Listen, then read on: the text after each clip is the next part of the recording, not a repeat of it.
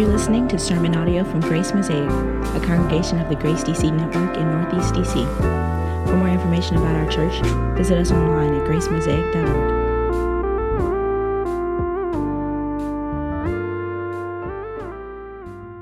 I'm going to draw to our attention four themes that we find in the story. And the first one is faith in the midst of famine. Fear haunted the region. Fear haunted the region as people faced shortages of all kinds.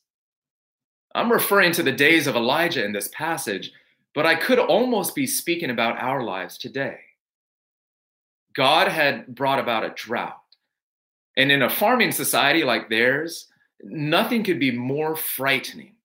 No rain meant no crops, no livestock, no food, no life. Elijah meets a widow at the city gates of Zarephath, and she's just scared for herself and for her son. Her cupboards are finally empty, and she has no one else to lean on. In those days, just like in ours, disaster always harms the most vulnerable the most. So she's just gathering sticks for a fire so she can cook her final meal. Just like with this widow's life, for the past several weeks, especially the last 2 weeks, our lives have been drastically altered by unseen forces of nature, forces far beyond our control. Our city, nation, our world are plagued by the fear of disease and even death. And even if some groceries have been harder to come by, we're not quite facing a literal famine, but we are struggling right now with different kinds of shortages, what you might even call a famine of security. We're facing a famine of peace of mind. Even if it's by design, we're facing a famine of social contact.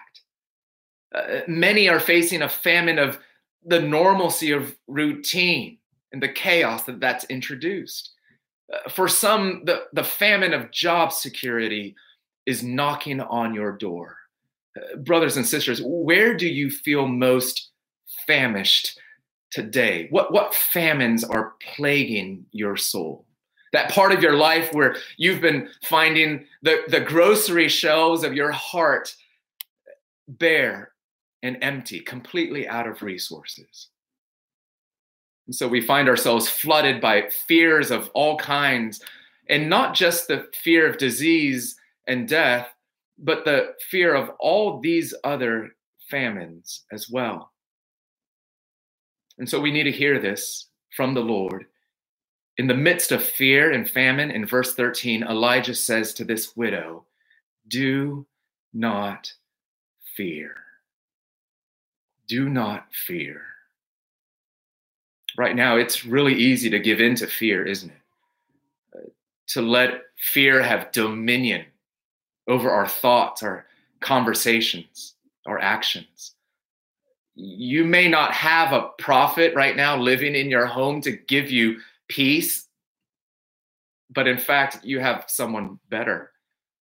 You have the personal presence of the true Elijah, the one to whom Elijah points us, Jesus himself. Hear the word of the Lord today. Do not fear. The Lord is near to you. God loves you, and God is with you.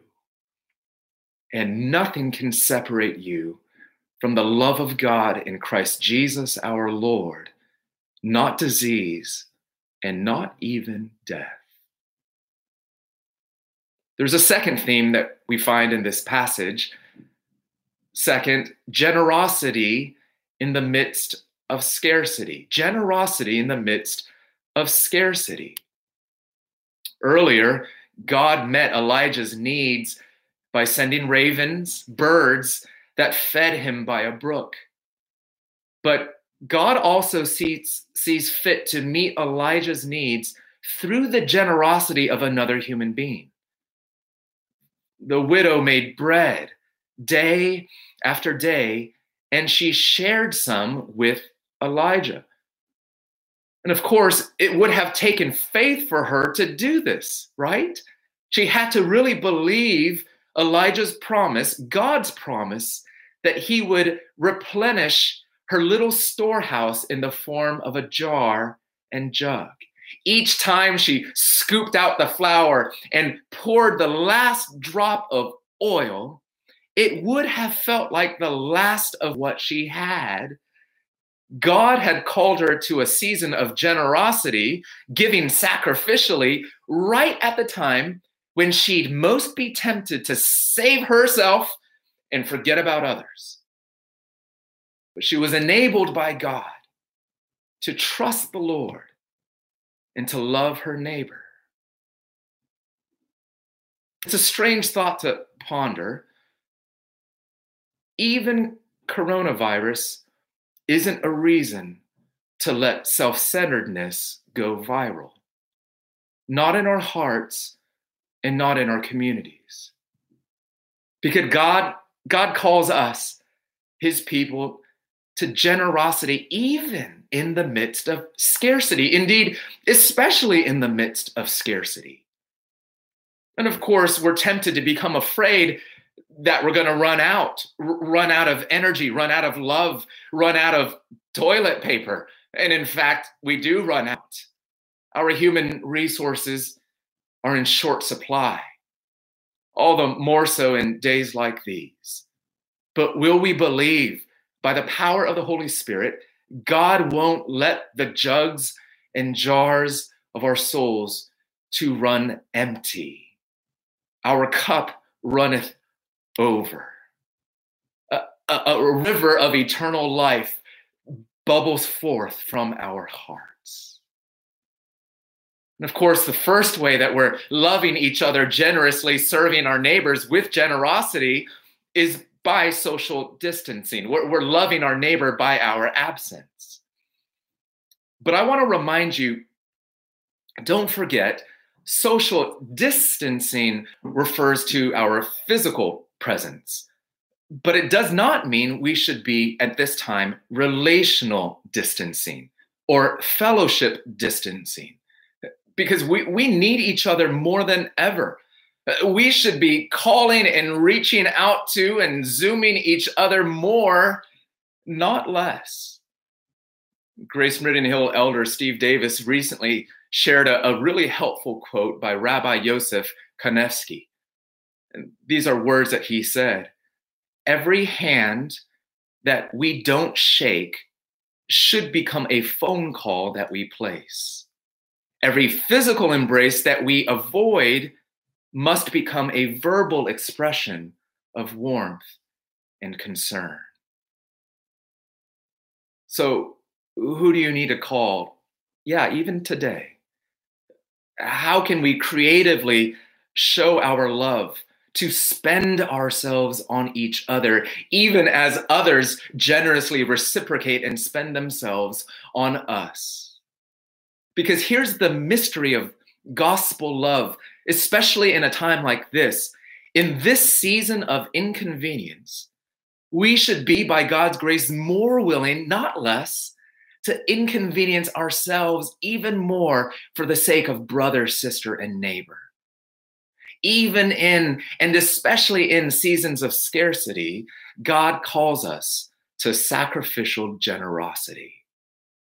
And don't forget, the most important thing you need to know, dear friends, is that the jug of flour shall not be spent, and the jug of oil shall not be empty. A third theme that we find in this passage is this: lament in the midst of loss. Lament in the midst of loss. Tragedy strikes the widow's home. Her son becomes ill, and his illness becomes so severe, we're told, that eventually he dies. Immediately and understandably, the widow erupts with emotion. She says to Elijah, what have you against me, O man of God? You've come to me to bring my sin to remembrance. and to cause the death of my son. So here, grief brings her to two places: accusation and guilt. This is your fault. This must be my fault. These are emotional days. We shouldn't be surprised when people around us erupt with emotion. But notice how Elijah laments too. He brings his emotions to God. He cries out to the Lord, "O Lord, my God, have you brought calamity even upon the widow with whom I sojourn by killing her son?" Those are direct words, challenging words. Friends, think about this. It may not be the loss of life itself. For some of you, perhaps it may be. But every one of us has lost things over the past few weeks. Some have lost financial resources, jobs. Plans have drastically changed. Projects postponed, canceled. Some have lost things dearly in a way that just has your mind and heart spinning. Brothers and sisters, have you brought these losses before your Heavenly Father? Have you lamented these losses? Because in times like this, it's actually really easy to just buckle down and carry around vague but unarticulated feelings of disappointment or grief. But what this passage teaches us is that we need to bring our emotions to God and even to say them out loud before Him. God, I'm really disappointed about this. God, I'm mad about this. Oh Lord, my God, have you brought calamity upon us? How long, oh Lord? God invites you to lament in the midst of loss, not to bottle it up, and not just to soldier forward numbly to the next thing. And also not to medicate it and to turn to other unhealthy modes of coping. God wants to be the God of lament with you and for you. Will you bring your true and honest heart before Him? He'll receive you.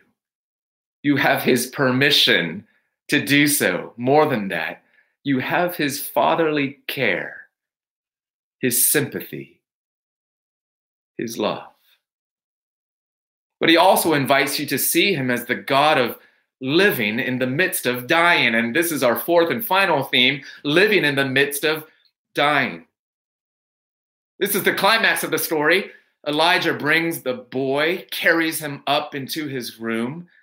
We're told he stretched himself upon the child 3 times and cried out to the Lord. And the Lord listened to the voice of Elijah.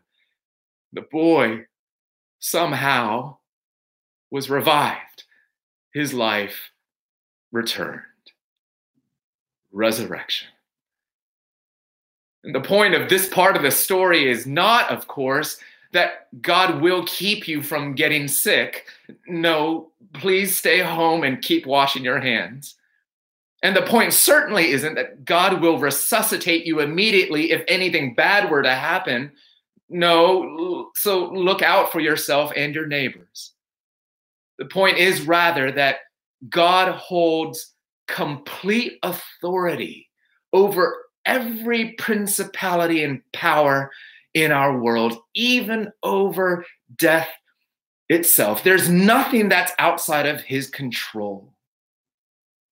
The point is that death never has the last word. Pestilence, disease, and fear don't have the last word. This too shall pass. Do you believe it? And one day, not only this disease, but all disease and even death itself will be extinguished from our world when Christ finally returns. This is the great hope of the Christian faith. Coronavirus doesn't have the last word. Jesus does.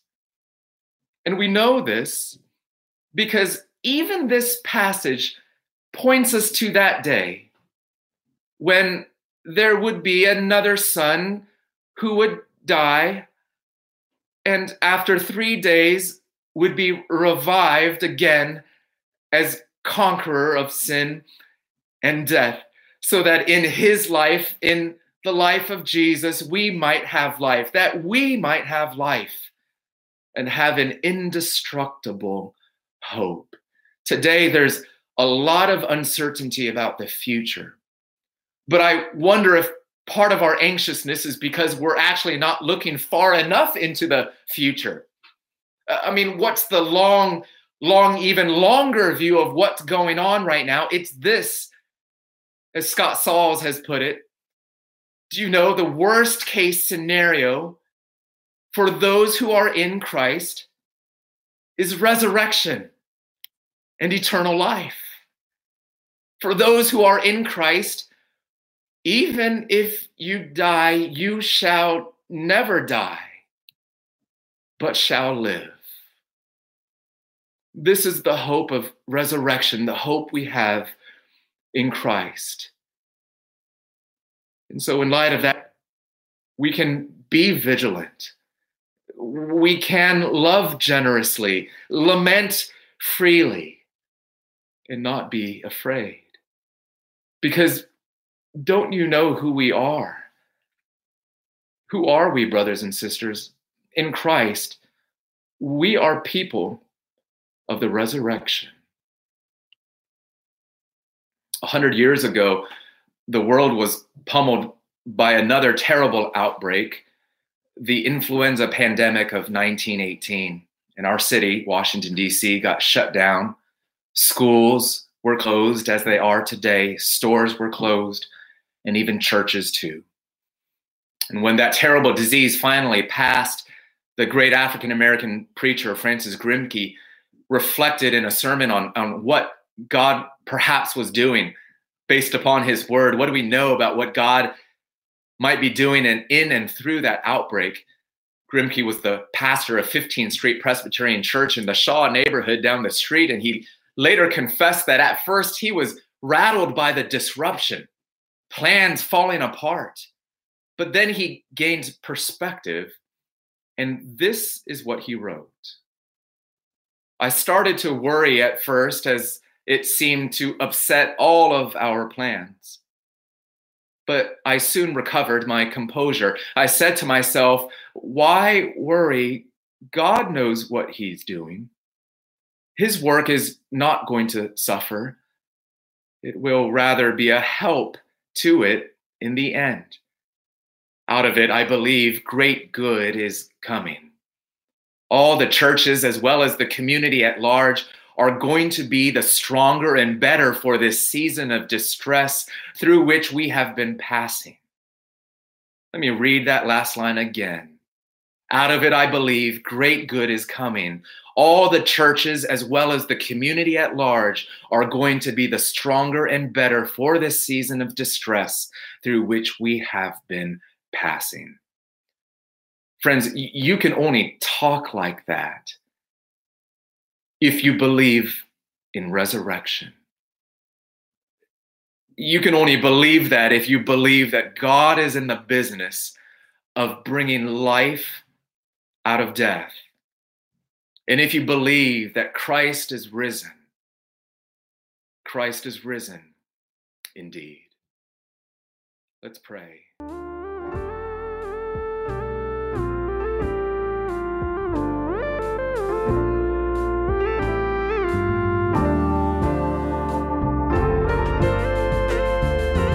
Thanks for listening to this podcast from Grace Mosaic.